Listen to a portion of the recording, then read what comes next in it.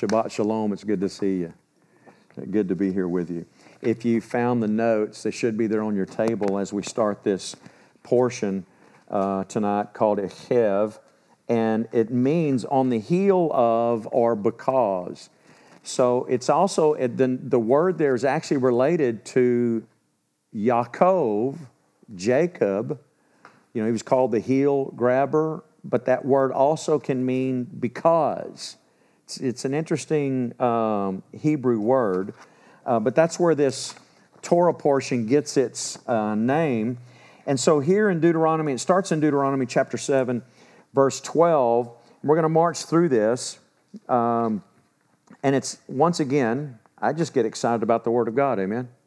It's amazing, and I just love studying it and talking about it.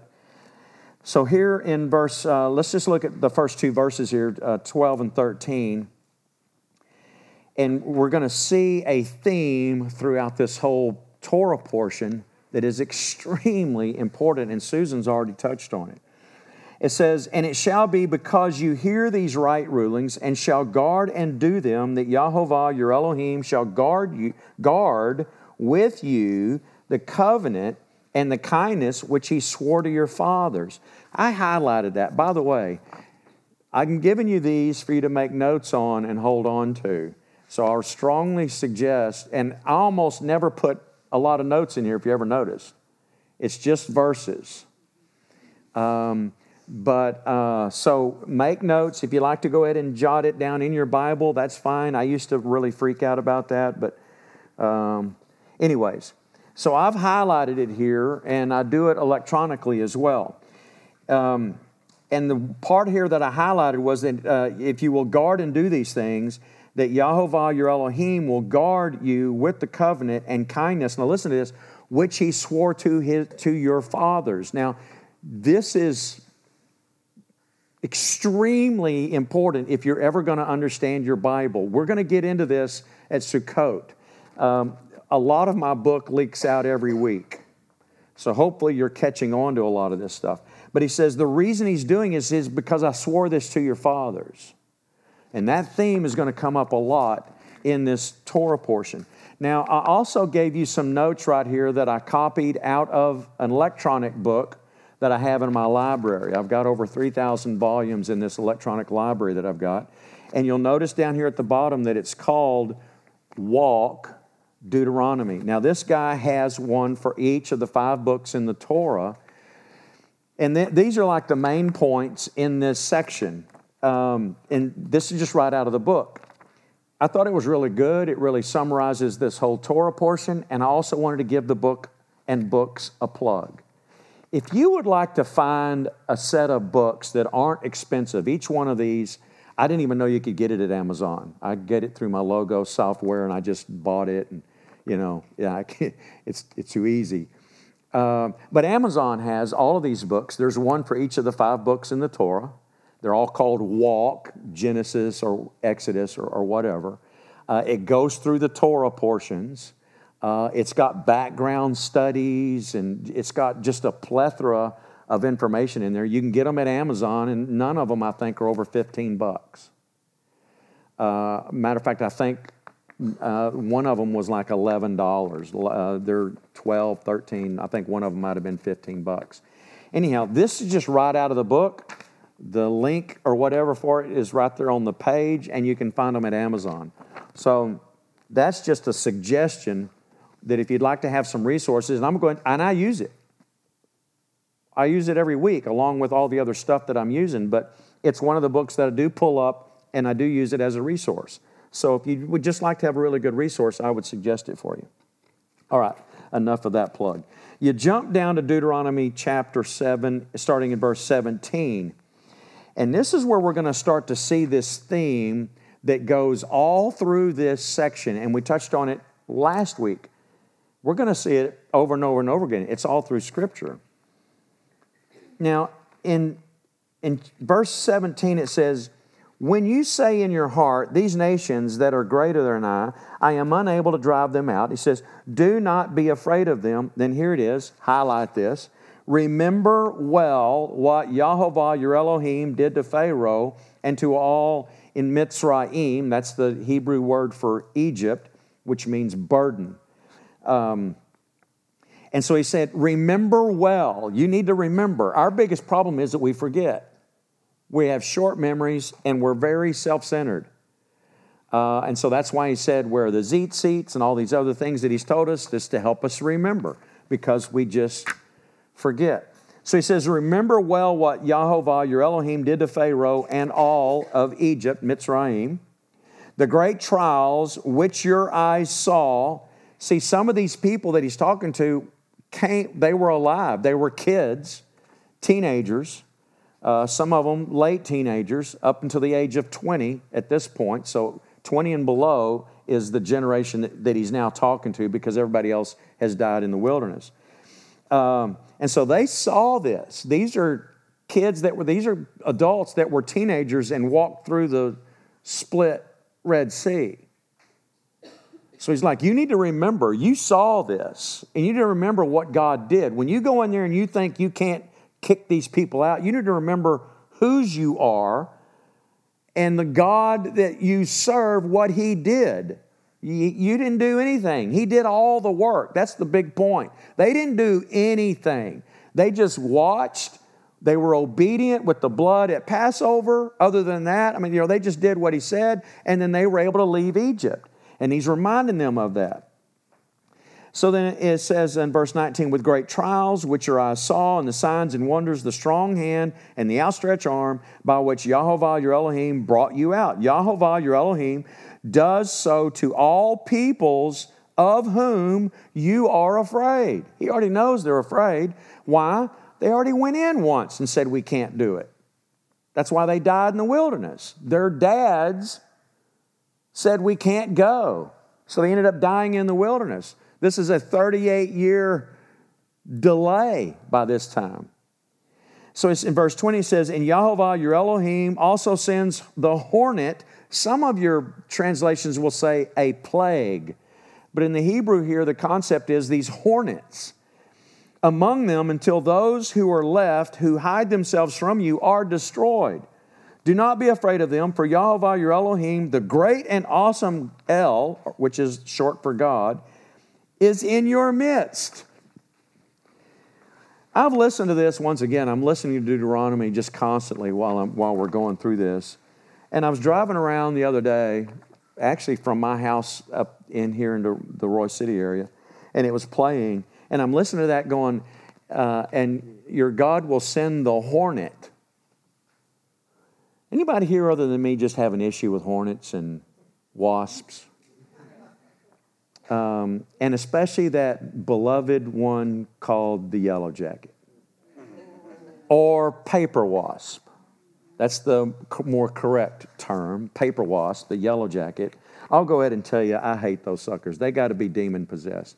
You walk by, you don't even have to do anything. You know what I'm talking about. And man, the wings come up and they're looking at you like, you just do one thing wrong, dude, and we're coming. And they will attack you for no reason, right? I'm driving by, and I've got cases almost of wasp spray around my house because they're just everywhere. I'm like, why? I don't know what the deal is. But I'm driving around and that verse hits and I went, ooh, that would be really bad. For God to send hornets after you. Not one nest, but an army of them. Or maybe it would be Air Force. The Air Force of the Yellow Jackets coming to, sting you to death. And they just don't stop, do they? They just sting you for no reason. You're out there and all of a sudden you get zapped. You're like, I'm just standing here. It made me think, and that's what God does. He's like, you guys are so powerful. You think you're so powerful? I'll destroy your army with a bug.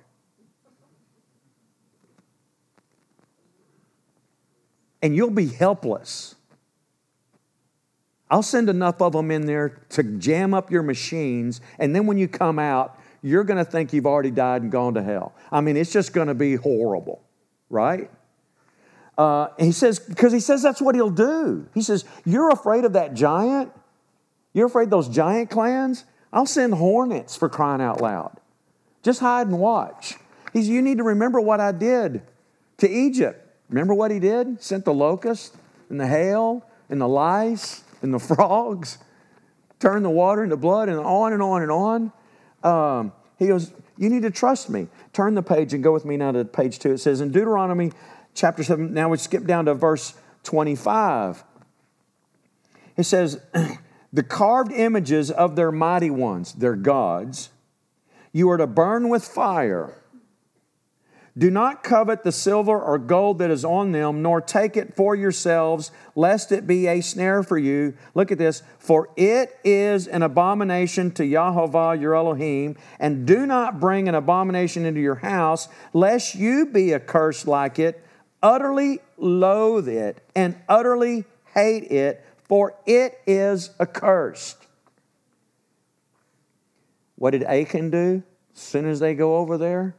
Getting ahead of myself. They cross over there, and he steals some of the plunder, puts it in his tent. A bunch of them get killed. God goes, what did you do? You need to find out what's going on. So I want you to see something here, because it says, the carved images of the idols of their gods, you are not to desire it. And then look at, because we're so rational, aren't we? Aren't we rational human beings, right? Well, hey, look at the gold and the silver that's on them. I mean, that's worth something, right? But what if we could take that and we could melt it down and make something good out of it? Isn't that what we would say, right? Because, after all, an idol's not anything, and it's just wood or stone. But, man, these idiots put gold on it. So we could just take the gold off of it, and, we'll make something, we can make it for God, right? We'll make temple coins out of it. God will like that, right? Doesn't that just sound like us and what we've been doing for 2,000 years now, right? We've been doing it left and right constantly. This is not the message to get into all that, but we've been doing it. Look at what God says. He goes, they're carved images, don't desire it, and I know how you are. So the gold or silver that's on it, don't desire that. Why? Because it's an abomination to God. It's just gold. We're going to scrape it off, melt it down, make a good coin out of it. God, we'll put we'll say it's for the temple. We'll put a menorah on it. I know you don't want your image on it, so we'll put a menorah on it. That'll be good, right? What does God say? It's an abomination. Why?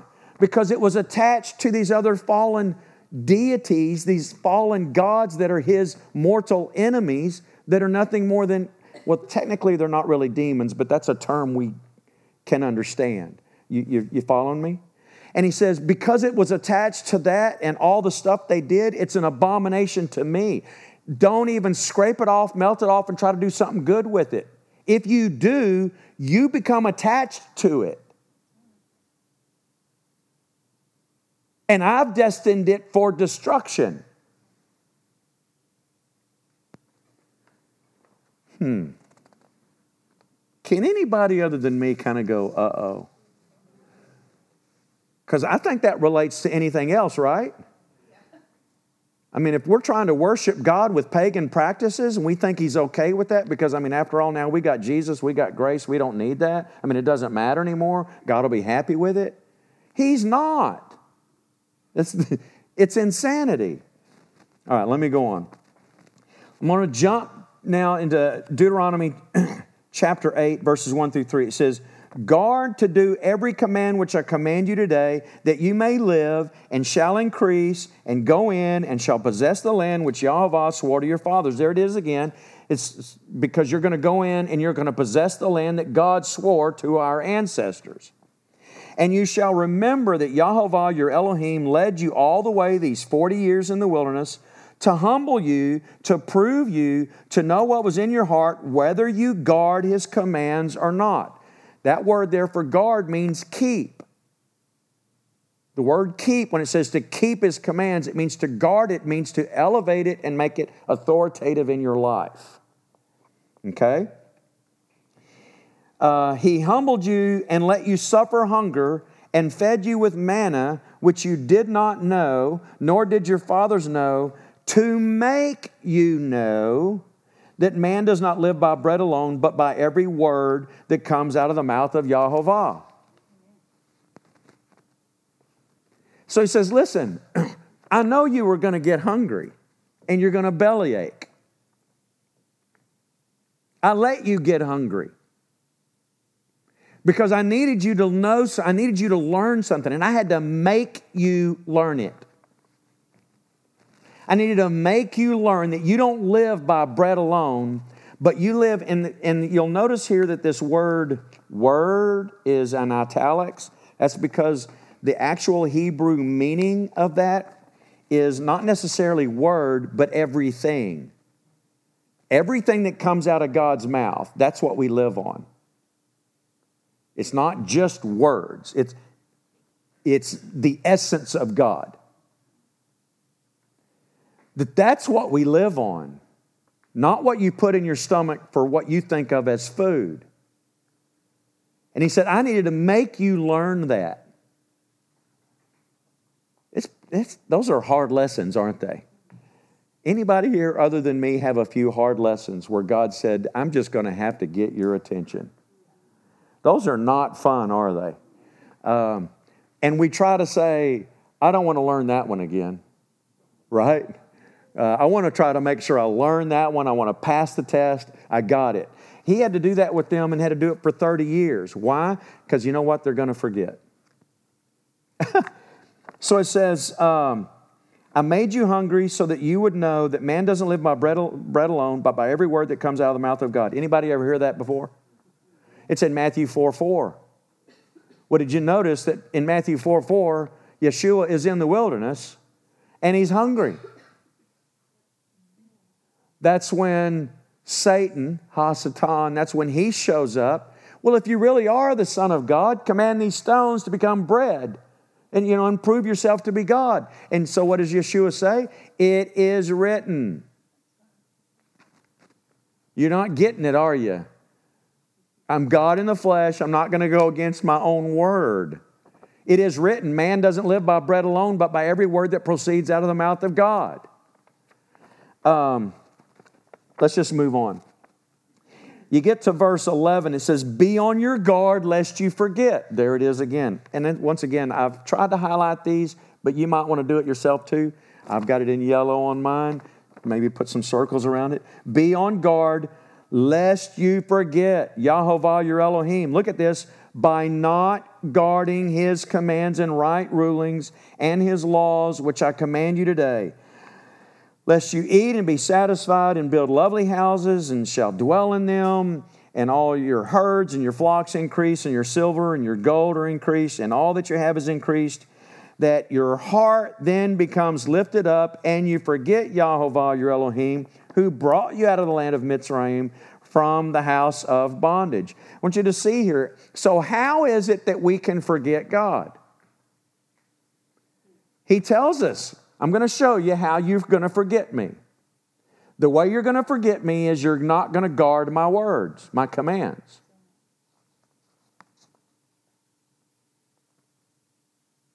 Which we've been told for at least 1,700 years now don't apply to us Christians. Is it any wonder that way too many believers today are self-centered? Because we even go to church, typically, to get something out of it and to get our feel-good stuff. And if you pray this way, then God will do this. And if you do this, then God will do that. And it's all centered on what we're going to get out of it. Instead of serving Him to glorify Him. And he said, so here's what's you need to be careful, be on guard, and guard my word. And if you guard my word, you won't forget me. You need to be careful when you get in there and you're living the life of luxury and you got all this stuff going on and you haven't guarded my word and you're going to forget me. Lest you forget Yahovah your Elohim by not guarding His commands. There it is right there in verse 11. So then you get down to verse 19. And it says, and it shall be if you by any means forget Yahovah, your Elohim. Right? I mean, it's like, I'm going to tell you how, but then you're going to try to figure out a way around this, right? So let me even just make it so generic. You can't get around this, right? So he goes, by any means, you forget Yahovah, your Elohim, and follow other mighty ones, other gods, and serve them, and bow yourself to them. I have warned you this day that you shall certainly perish.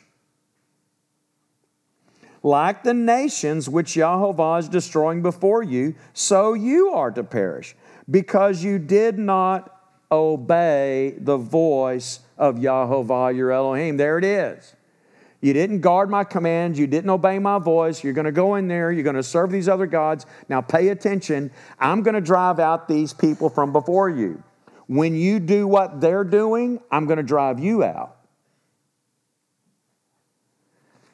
Now it gets into explaining some things here in chapter 9.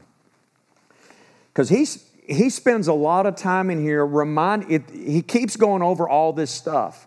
He's reminding them of where they've been, what they've done. You need to remember what you did. Remember how we got here. Is to keep going over this stuff and reminding them.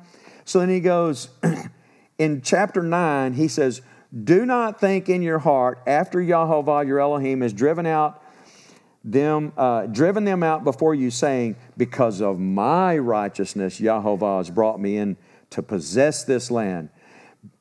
He goes, don't think that. He goes, but it is because of the wrong of these nations. You better not start thinking, well, it's because of your own self-righteousness. It's because you're so good. We've never done that, though, have we? We've never thought that we were so smart as a Christian. Now watch this. And we've never thought, because now we understand, or we're trying to understand Torah, well, at least I was smart enough to accept that part. Easy. Because Scripture is clear. It says at the end of time, God's going to whistle for us Gentiles, and we'll return to Him, and He'll reveal this stuff to us. So be very, very careful.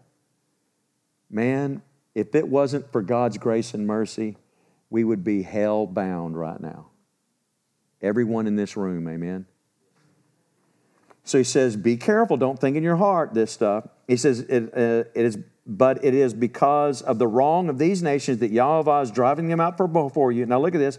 It is not. Now he's going to be explicit. It is not because of your righteousness or the uprightness of your heart that you go in to possess their land, but because of the wrong of these nations that Yahovah, your Elohim, drives them out before you. Now watch this. We're supposed to read our Bible what? In what? Read it in context, which means you have to keep reading, pay attention to what he says. Now he's going to tell us the why. The why to all of it. Because we first start thinking, okay, well, he's going to do that because, well, they're bad, they're evil, mean, nasty people, so he's going to go and he's going to drive them out, he's going to kill those people. In other words, you do this, God kills you. You do this other, then God lets you live. That's just how simple, we're just simple-minded. God's right here going to tell us why he's really doing all this. This is the underlying current on all of this stuff. He goes, listen, again in verse 5, he says that Yahovah, your Elohim, drives them out before you. Look at this. In order to establish the word which Yahovah swore to your fathers, Abraham, Yitzhak, and Yaakov, or Isaac and Jacob. What's he saying? I promised Abraham, Isaac, and Jacob I was going to do it, and I was going to do it here.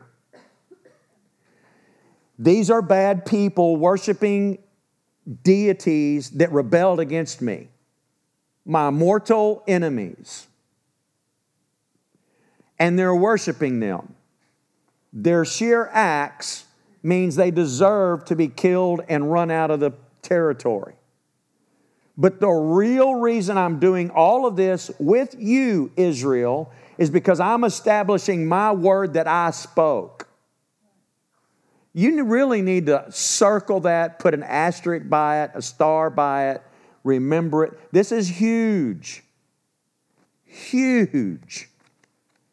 God is proving that He is God by doing what He said He would do.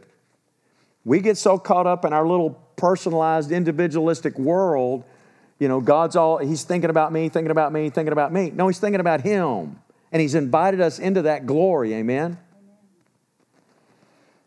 And then look at this in verse 6. It says, and you shall know that Yahovah your Elohim is not giving you this good land to possess because of your righteousness. Why? Because you know what? You're stiff-necked.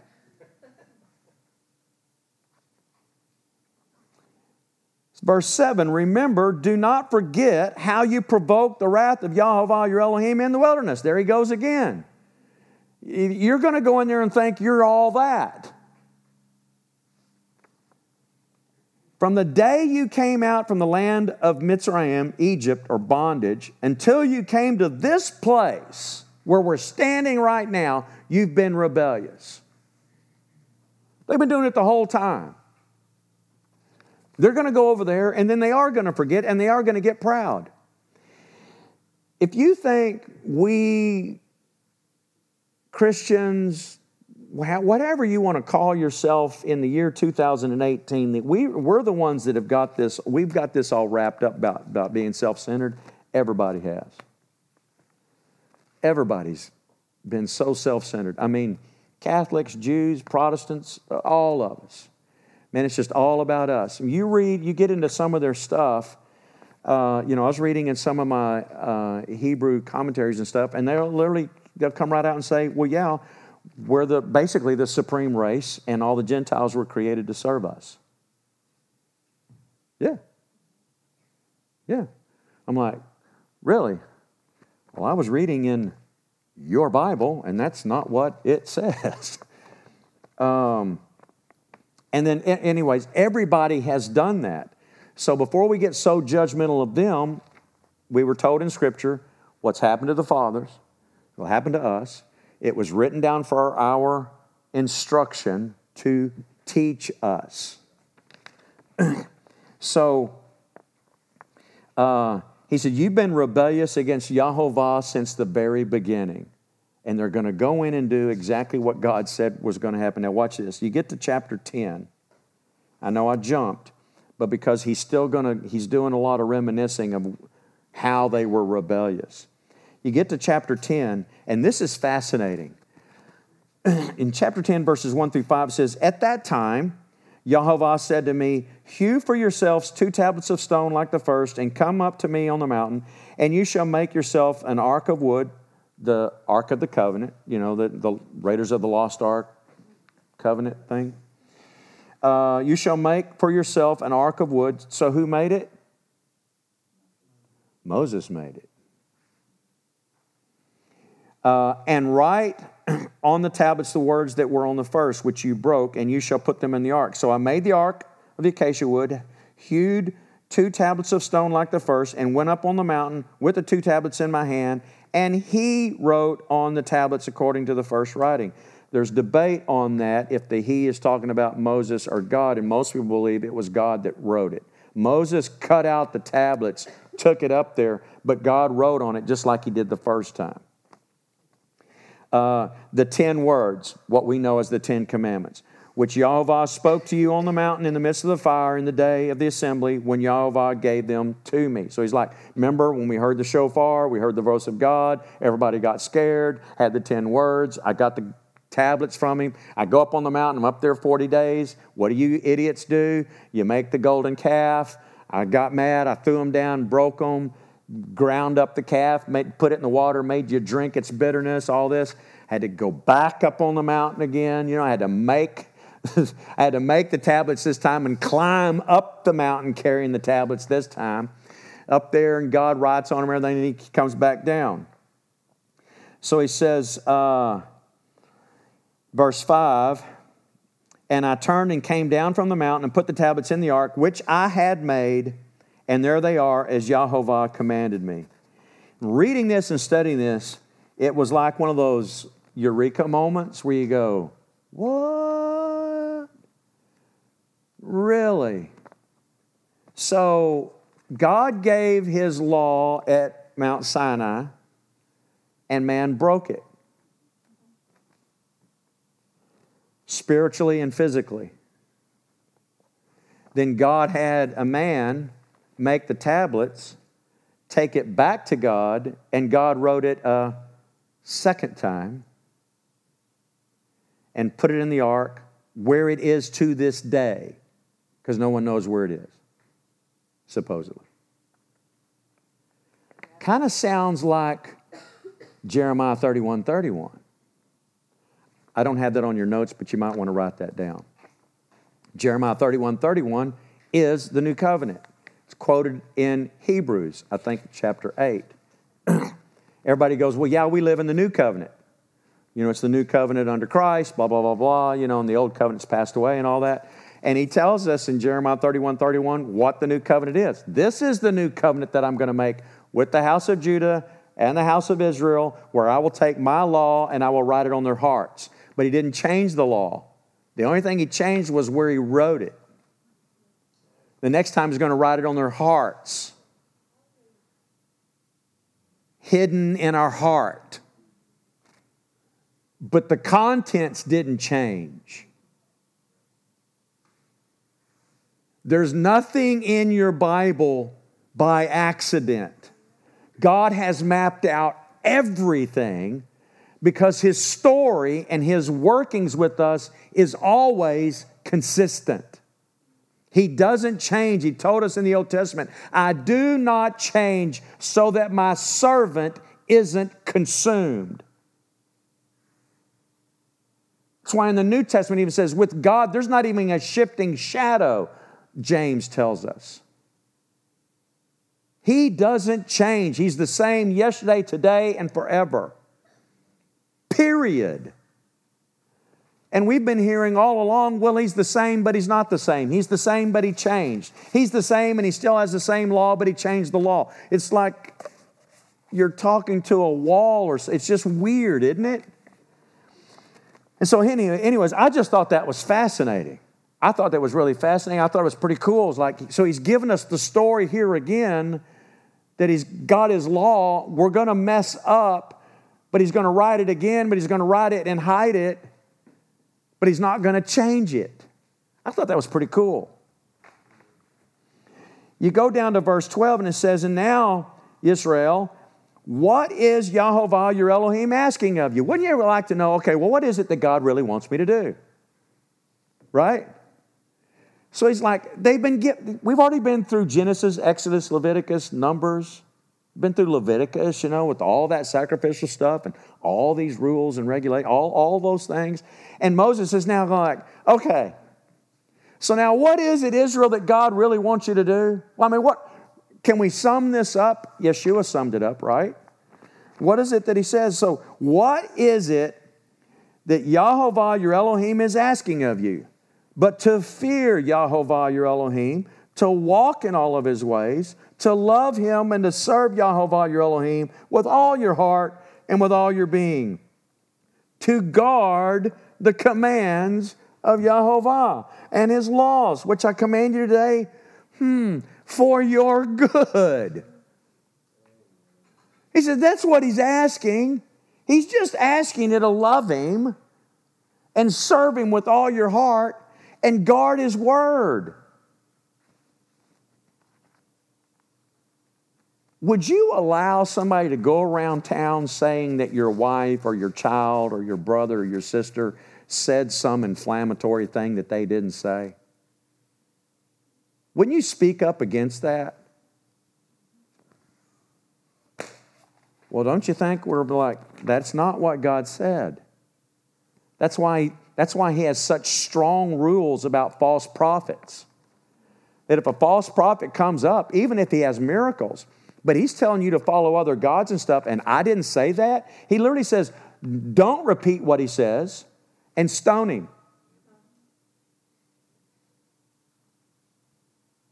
God doesn't play around with us saying that He said something when He didn't say it.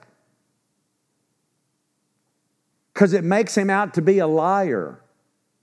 What did we just, and this is fundamental in you in understanding your Bible, that He was doing these things with Israel with those nations because he's going to confirm the word that he promised to the ancestor, our ancestor, Abraham, Isaac, and Jacob.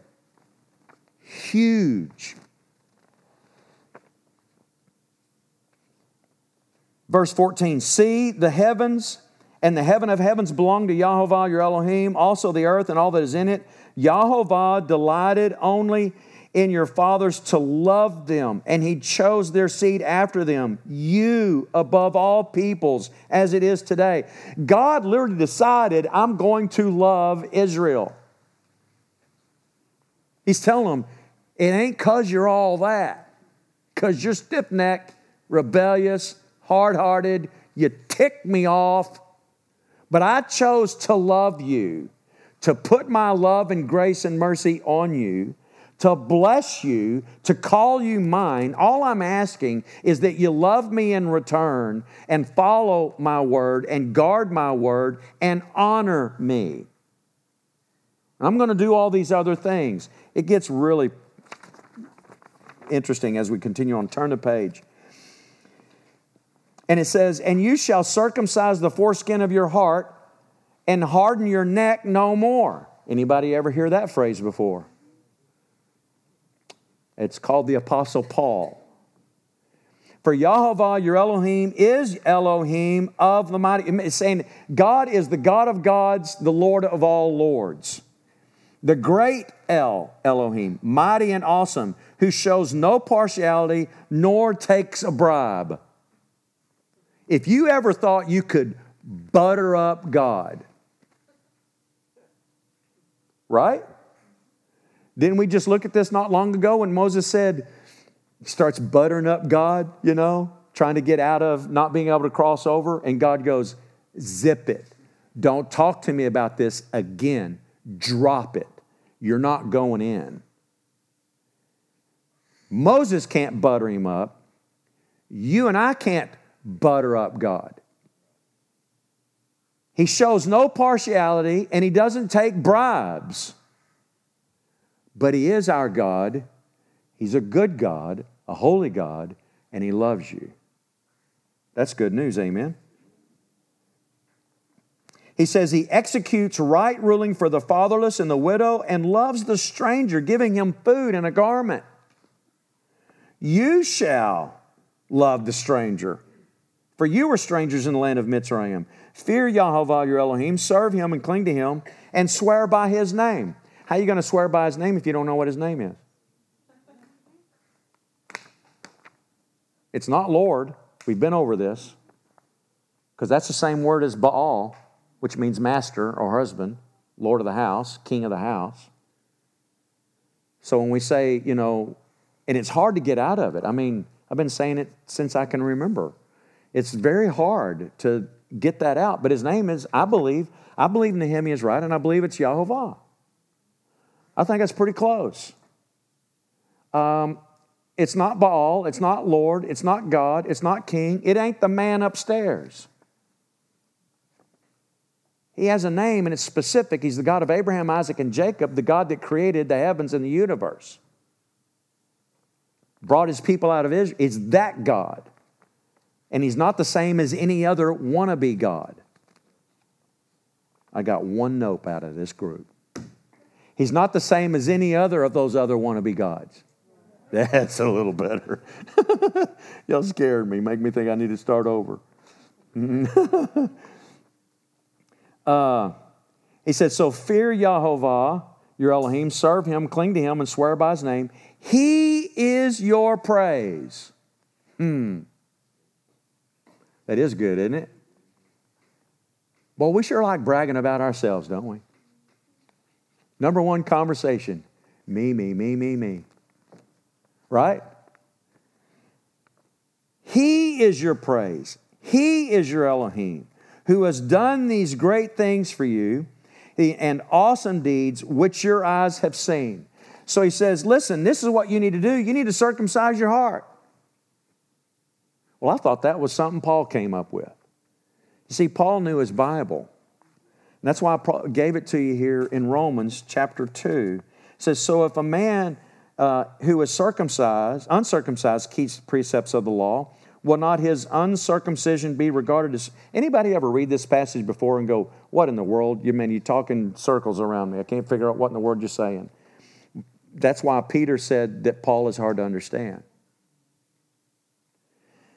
He's talking about people that aren't circumcised but are keeping the precepts of the law. So he's basically saying, will God not honor that? He said, of course he will.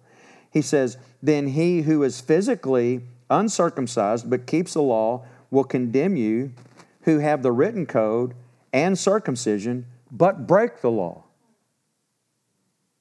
Meaning you look good as far as having the marks on you to be a Jew, but you're breaking the very word of God that God said. Therefore, technically, well, you're not even a Jew. He goes on.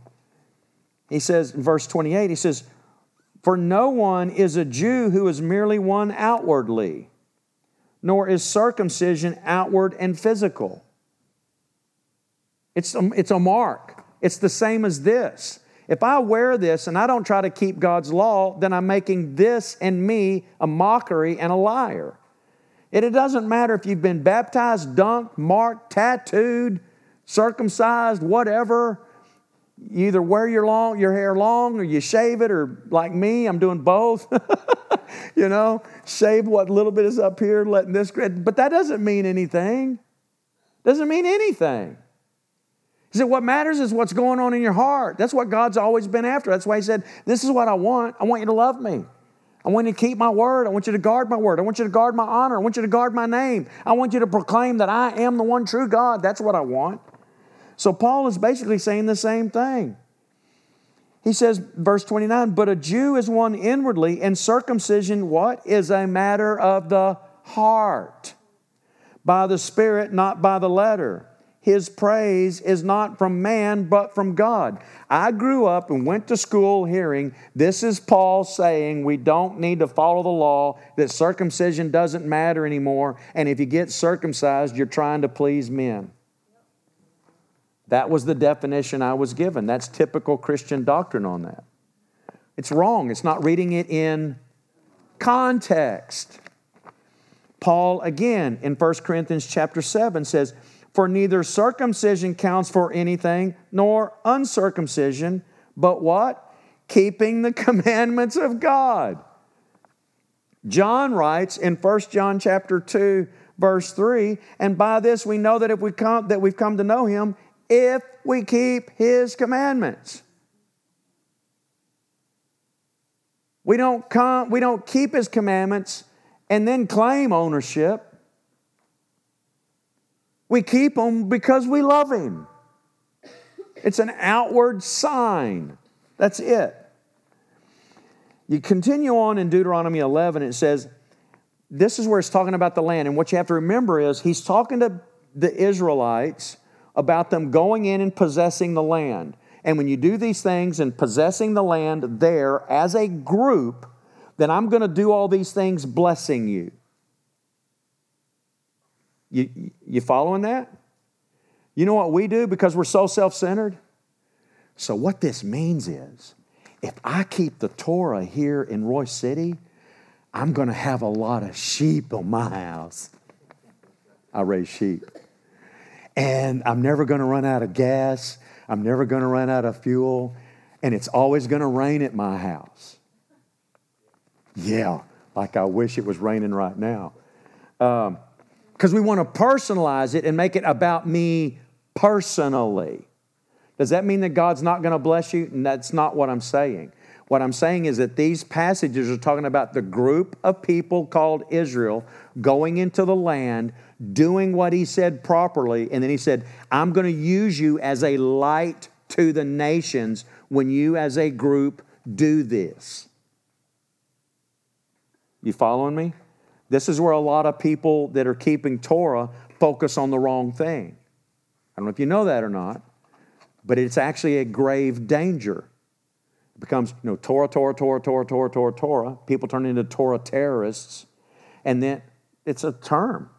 Seriously. It becomes Torah terrorists. And then you need to be doing this, and you need to be doing this, and you need to be doing this, and you need to be doing this. And if you do this and do this and do this, then God's going to bless you. And I've talked to a lot of people that have been keeping Torah, and then they're like, I can't figure out why we're still suffering.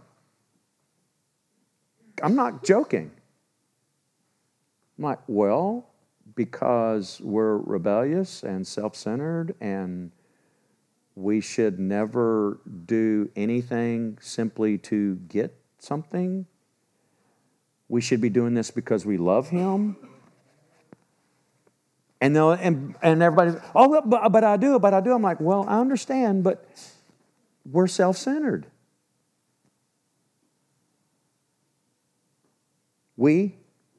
I can't be the only one that's ever been and still fights being self-centered. Me, my problems. God, come down here and fix my problem. So he's saying that this is about the heart, and that's what he's after. So you get to Deuteronomy chapter 11, and it's about them going into the land, and he says, this is amazing. It's another one of those, who put that in my Bible? Anybody other than me and Zach say that when you're reading these Old Testament passages? Like, what? Really? There's another one in here that's just, I hope you're also going to go, huh? If you haven't already read this and studied it, you should have. But verse 12, it says, a land which Yahovah, your Elohim, looks after, the eyes of Yahovah, your Elohim, are always on it. What are His eyes on? We're going to practice our Bible studies for Sukkot. What are His eyes always on? The land. How did you say it? His land. His land. From the beginning of the year to the latter end of the year, and it shall be that if you diligently obey my commands, which I command you today, to love Yahovah your Elohim, to serve Him with all your heart, with all your being, then I shall give you the rain for your land in its season, the early rain and the latter rain. Anybody ever hear people and Christians, claiming that promise? Right? Going to give us those latter rains, going to give us those latter rains. And you shall gather in your grain and your new wine and your oil. So he says that His eyes are always on the land, because that's where that's where He took Israel, and where He has started taking them back to right now. Now, remember what we talked about last week when I said everything in your Bible, from Genesis literally to Revelation, is this love story of God raising up a nation out of Abraham to prove that He's God. You get to the book of Joshua, which is them crossing over into the Jordan. The rest of your Old Testament, every bit of it, the rest of your Old Testament is describing how they went in, what they did when they got in there, how they rebelled against God. And you have all the prophets talking about all the different ways they were rebellious against God, and they did exactly what He told them they were going to do from the very beginning, and laid out specifically here in the book of Deuteronomy. Remember us talking about that?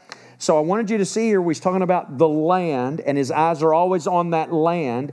And he's also doing all this to confirm the word that He spoke to the Abraham, Isaac, and Jacob, right? So now when you look at Jeremiah, Isaiah, Jeremiah, all these prophetic parts in here, they're prophesying about the evils of Judah and Israel, the tribes of Israel, the southern and northern tribes.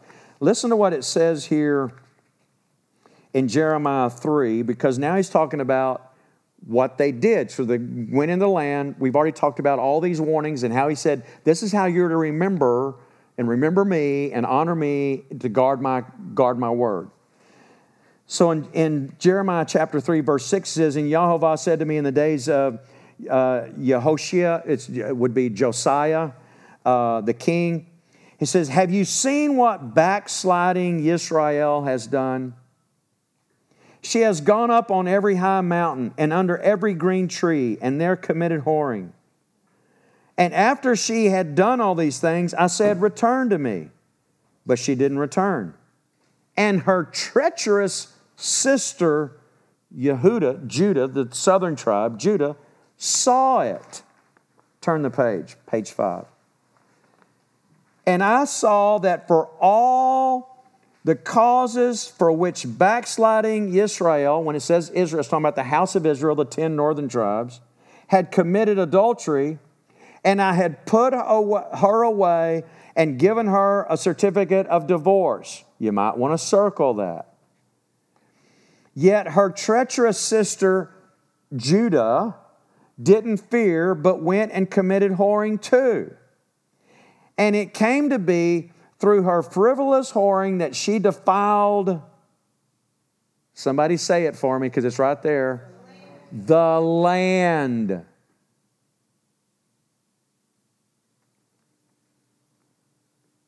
They did all this stuff and defiled. What did he say? Don't even be attracted to the gold or the silver and bring it into your house.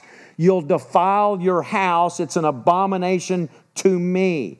So then they took these pagan practices, incorporated it into their worship of Yahovah, and did all of these horrible things.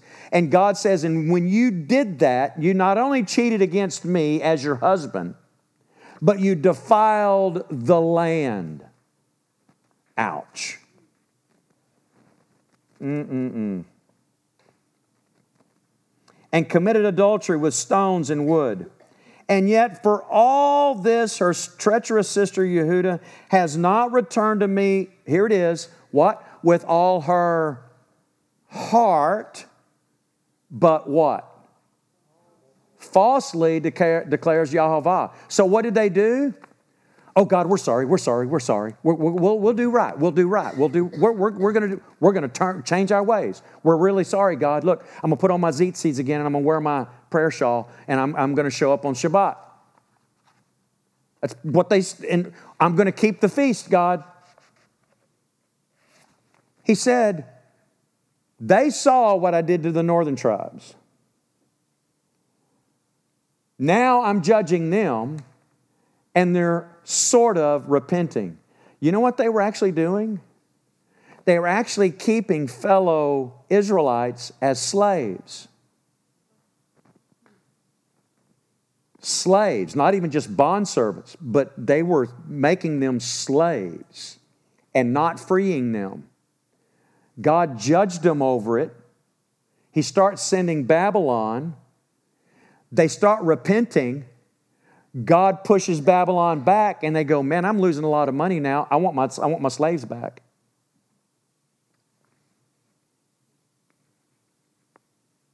They're fellow Israelites. And so God's saying, they said they were repenting, but they were false in their heart. And it really angered him. Now then, I want to jump forward because when you get into Isaiah, now he's going to talk about the return of Israel. Israel coming back in the latter days. Because he says, this is what's going to happen, and I'm going to scatter you. Did he do that? He did it with the northern tribes in the 700 BC, did it with the southern tribe in 586 BC. Then they came back 70 years later. They rebuilt the temple. And then that's what was there when Yeshua shows up. And then 70 AD did it again with Rome. And they haven't been back until 1948, right? But that was just the tip of the iceberg of what's coming. People say, well, we talked about that last week. Remember that? So I want you to see this because he's now talking about, again, the land right here in this particular part. In Isaiah 49, verses just 14 and 16, he says, but Zion, that's another word for Israel, Mount Zion, or Jerusalem specifically. But Zion said, the Lord has forsaken me. My Lord has forgotten me, the city and Mount Zion, the Temple Mount. You following me? And then this is where God says, can a woman forget her nursing child, that she should have no compassion on the son of her womb? Even these may forget, yet I will not forget you. This is where he says, behold, I have engraved you on the palms of my hands. Anybody ever hear that before and want to personalize that? Right here he's talking about Jerusalem. And he says, I have engraved you on the palms of my hands, just so that we know he's talking about Jerusalem. He says, your walls are continually before me. This is really cool as we keep going on. Still in chapter 49, you get to verse 19, and Bammer, and I want you to throw that picture up that I've got there for us, that one. The red part is current Israel. The little cleared out section right above Jordan, I wish I had a pointer, that's the West Bank. It's the west side of the Jordan River that Jordan called the West Bank to try to claim the territory. But that red part there is what is now current Israel. The blue line is pretty much, and it's debated a little bit, but the blue line is pretty much the area that God promised Israel. And there's a reason. Because at the end of time, when we all go there, we're going to need more space. Which is exactly what he's about to tell us. I didn't make that up. It's right here in the prophecy. Verse 19, surely your waste and your desolated places and your devastated land, surely now you will be too narrow for your inhabitants. And those who swallowed you up will be far away. The children of your bereavement will yet say in your ears, this place is too narrow for me, make room for me to dwell in. He's saying, when it happens and everybody starts flooding there, we're going to go, oh, that's right. The boundary line is really out here. Now watch this. Your Muslim world knows that.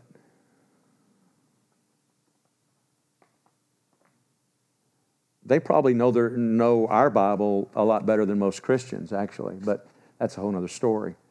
And they don't want Israel there, and they hate Israel because it's demonic. Because God said, this is what I'm going to do, and it's going to be this big. And the world says, oh, no, it's not. And as a matter of fact, you birthed Israel, and we want Israel out because we hate the Jew. And the reason they hate the Jew is because anti-Semitism was born in the pit of hell. That's the short story. Now then, we're still in chapter 49 of Isaiah. While that is up there, this is still in the same chapter. Thus says, and I put this here in the ESV because it is just a little bit easier to understand. It says, thus says the Lord God, watch this, behold, I will lift up my hand to the nations and raise my signal to the peoples.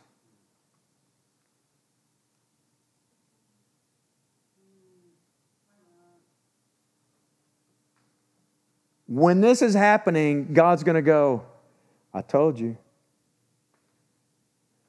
He goes, lift up my hand to the nations. That's the key. That you have to read your Bible slow and read it in context. So he's saying, I'm going to lift up my hand to the nations, all the nations in the world that are clamoring against Israel.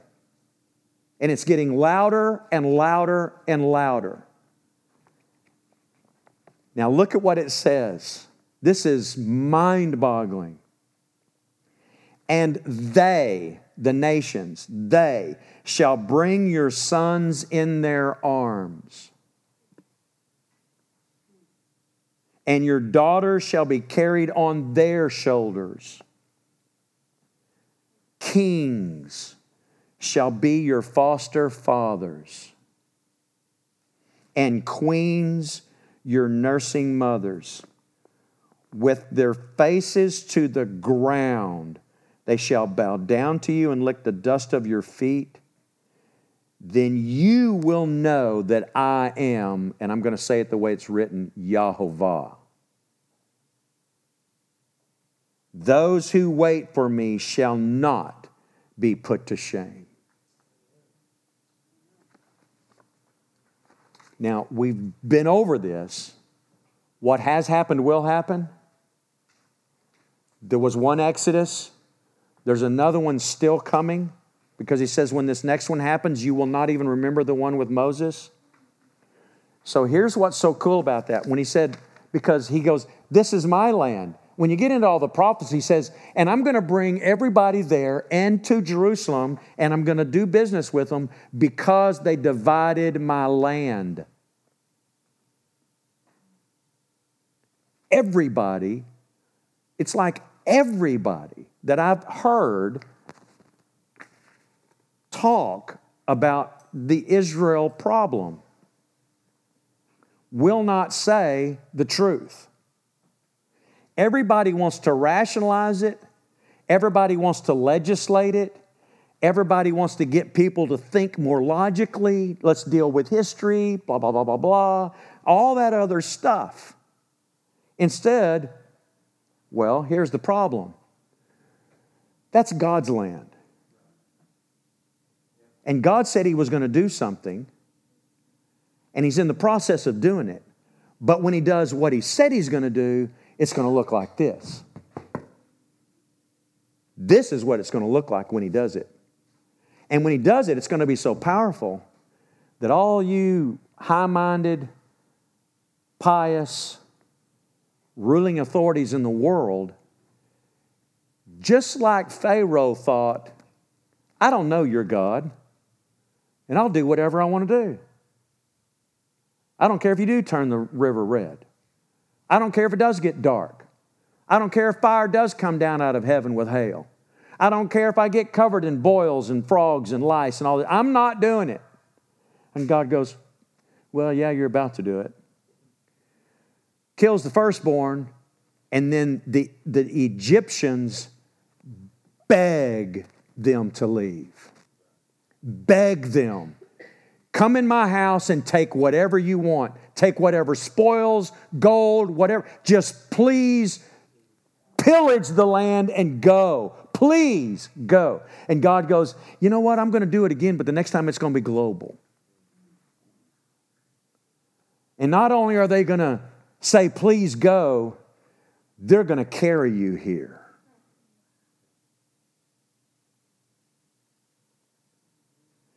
Folks, this is why understanding your Bible is important. Because if you don't understand it, you get sucked into the black hole that is the news today. Even religious pundits want to talk about all this other stuff, and I've yet to hear somebody say, let's just call it what it is. Nobody has the nerve to do that. Let's call it what it is. This is all God's land, and God said He was going to do this because He's God. And He's making it happen because He is God, and He's going to prove to you that He's God and you're not. And with all of your technology and your AI and everything else, you're not going to become gods. And you're not going to be able to explain this away. It's going to happen. And the reason the world is in a whirlwind right now is because you're doing exactly what God said you would do 3,000 years ago. That you would divide His land. And He said, I'm going to give all of this to my people. And Satan hates my people so bad, and he's trying to keep me from fulfilling this prophecy.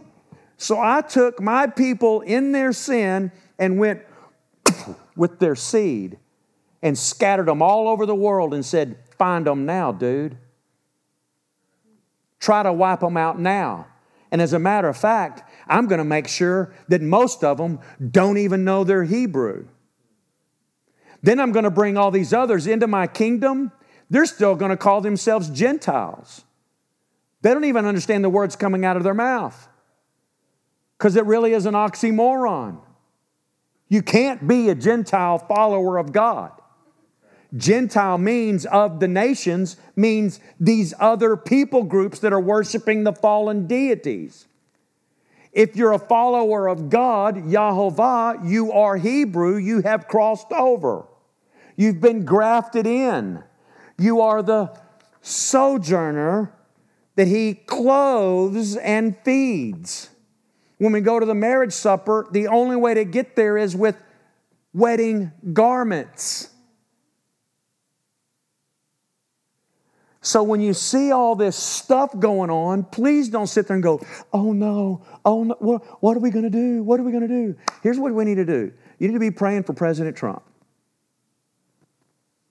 And you need to vote.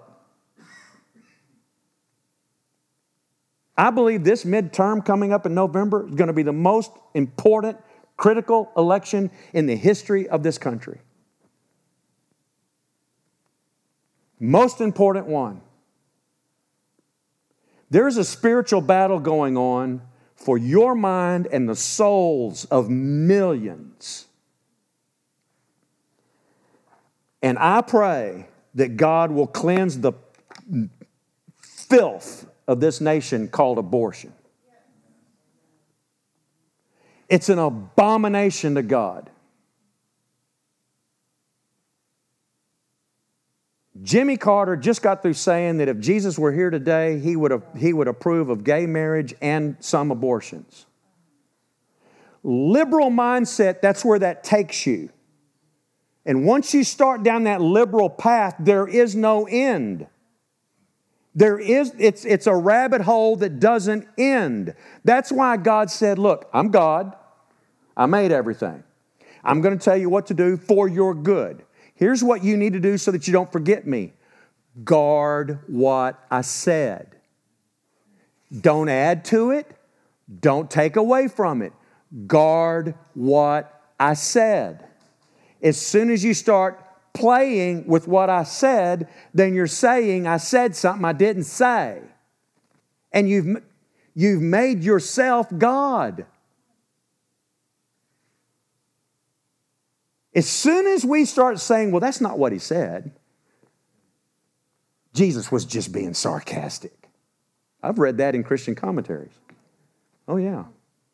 Oh, that's not really, He was just being sarcastic. It's the only way you can explain away some of these things.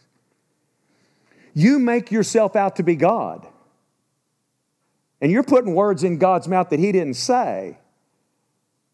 And to say that and take away from it and think that God's okay with it, when He's doing this, why? Why is He going to do this? Why is this so stinking important? Because He said He was going to do it. And He didn't say He was going to bring them back, but that's the fulfillment of it. Christian people today, people that I follow, read their books, respect them. Say, well, yeah, that's it. 1948, when that happened, that was God bringing back His people from all over the world. Fulfilled. They say that. And I'm like, well, okay. Well, I know it's important. Massive, because He said, can a nation be born in a day? And it happened. UN, okay, God used them. But that's nothing. And I still think of the Exodus with Moses. And nobody's carrying me over there. That hasn't happened yet. Not to my knowledge. And most of us are not really... Was there anybody here that wasn't aware of this before tonight? That it was literally that big? A few? Yeah. It's that big. That's the promised land. The promised land isn't that little spot. The real promised land is all that. And it's mapped out. And that's where He's going to take us.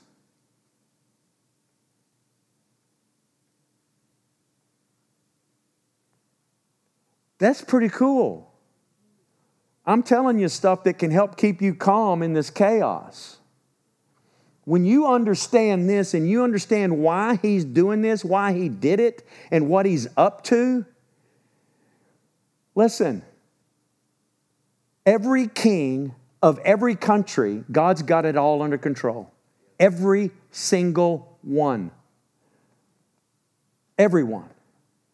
Everything that's going on, He understands it all. He knows the people that are just flat out evil. They're going to do what they're going to do, but He's orchestrating everything for one purpose and one purpose only. It's not that just some people are evil, so I'm going to kill them. Some people are good, so I'm going to keep them, and I'm going to keep all the good ones, and I'm going to put the good ones in here, and all the bad ones, I'm going to put them out there. That's how we think, right? Because we're self-centered. That's not God's thought process, I don't believe. It's He's going to honor His name. That's why He says He will be glorified through the just and the unjust. When that happens, God's going to say, I told you. Did I not tell you? Did I not paint you a million pictures?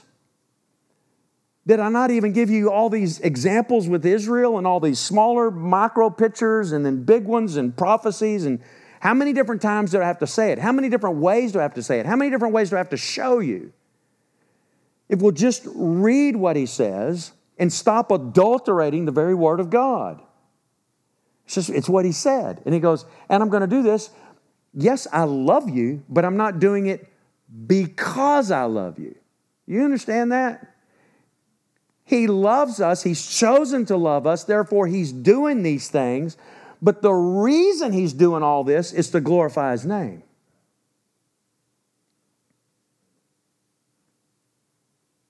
Because He said, I said I would do it, therefore I'm going to do it. If I say I'm going to do something and I don't do it, then He's not God. That's why if a prophet says that God said something that He didn't say, God goes, he's a false prophet and you need to kill him. Because he profaned my very name and made me out to be a liar. And so I'm warning him and you, that's one thing you don't want to do. You lose your life. So the world is crazy, amen? But then watch this. But it's really not. Isn't that weird? It just seems like it's unraveling, right? But it's not really unraveling. It's happening exactly the way God said it would happen. And then he said, and I'm even going to send a spirit of delusion. People are going to believe a lie. And they're going to take the truth and make that into a lie. And they're going to say that blue is red and red is blue and green is black and on and on and on. And they're going to say it with a straight face. They're actually going to believe it. It's happening. It's crazy, right? You go, yeah, it's pretty crazy. Well, God said it would be that way. Oh, and then he said he's going to cause Jerusalem to become a cup of trembling to the world. Oh, wow, that's really happening. And then we declare Jerusalem as the capital of Israel and everybody goes nuts. And now Turkey and Jordan, and then you got the Russians and everybody is in Syria and Iran are all wanting to obliterate Israel. And Iran has a few hundred, if not 1,000 missiles in southern Syria pointing at Israel. And Israel knows they can't stop them all. Iron Dome can't catch all of them. Thermal nuclear war is coming.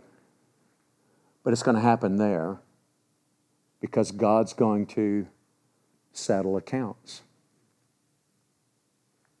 There's only one way to survive this. One way, only one way. It's coming like a freight train. There's only one way to survive it.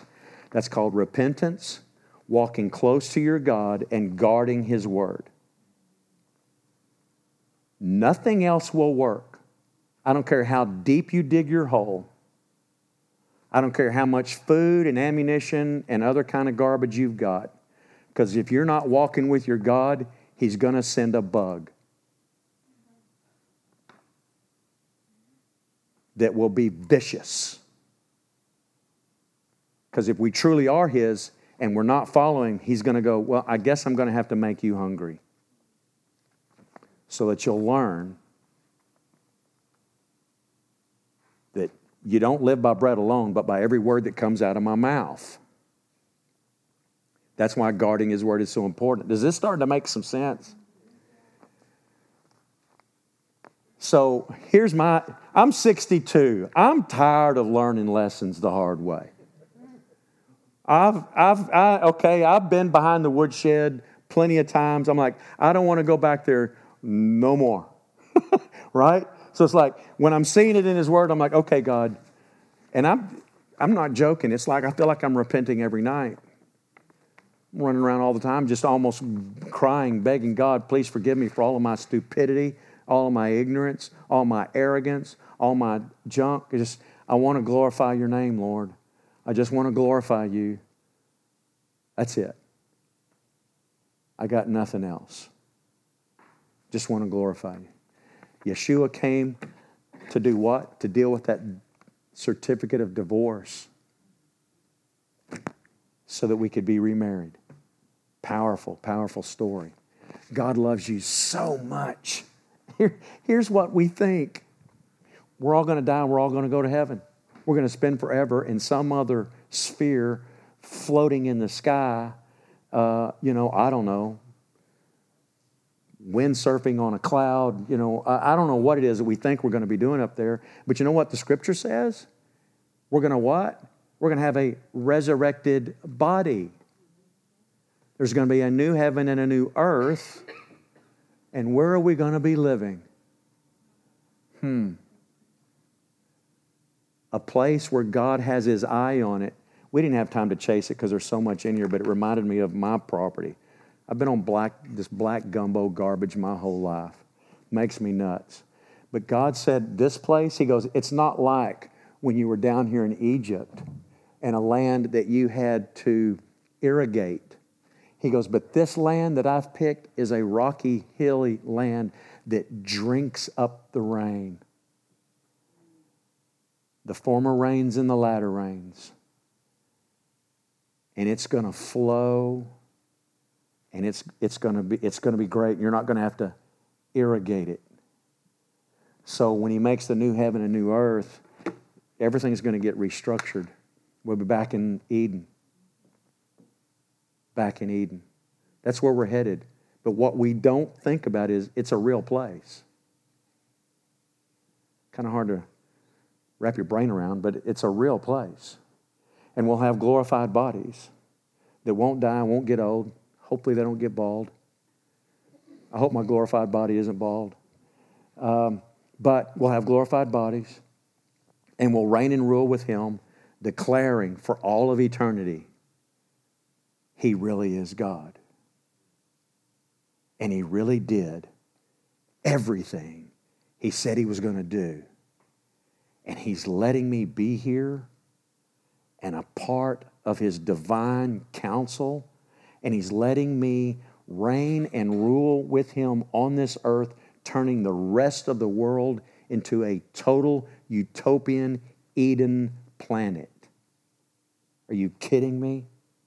Forever? Yeah. Because He made you and I to be a reflection of His image. And when He created us, He said, it is very good.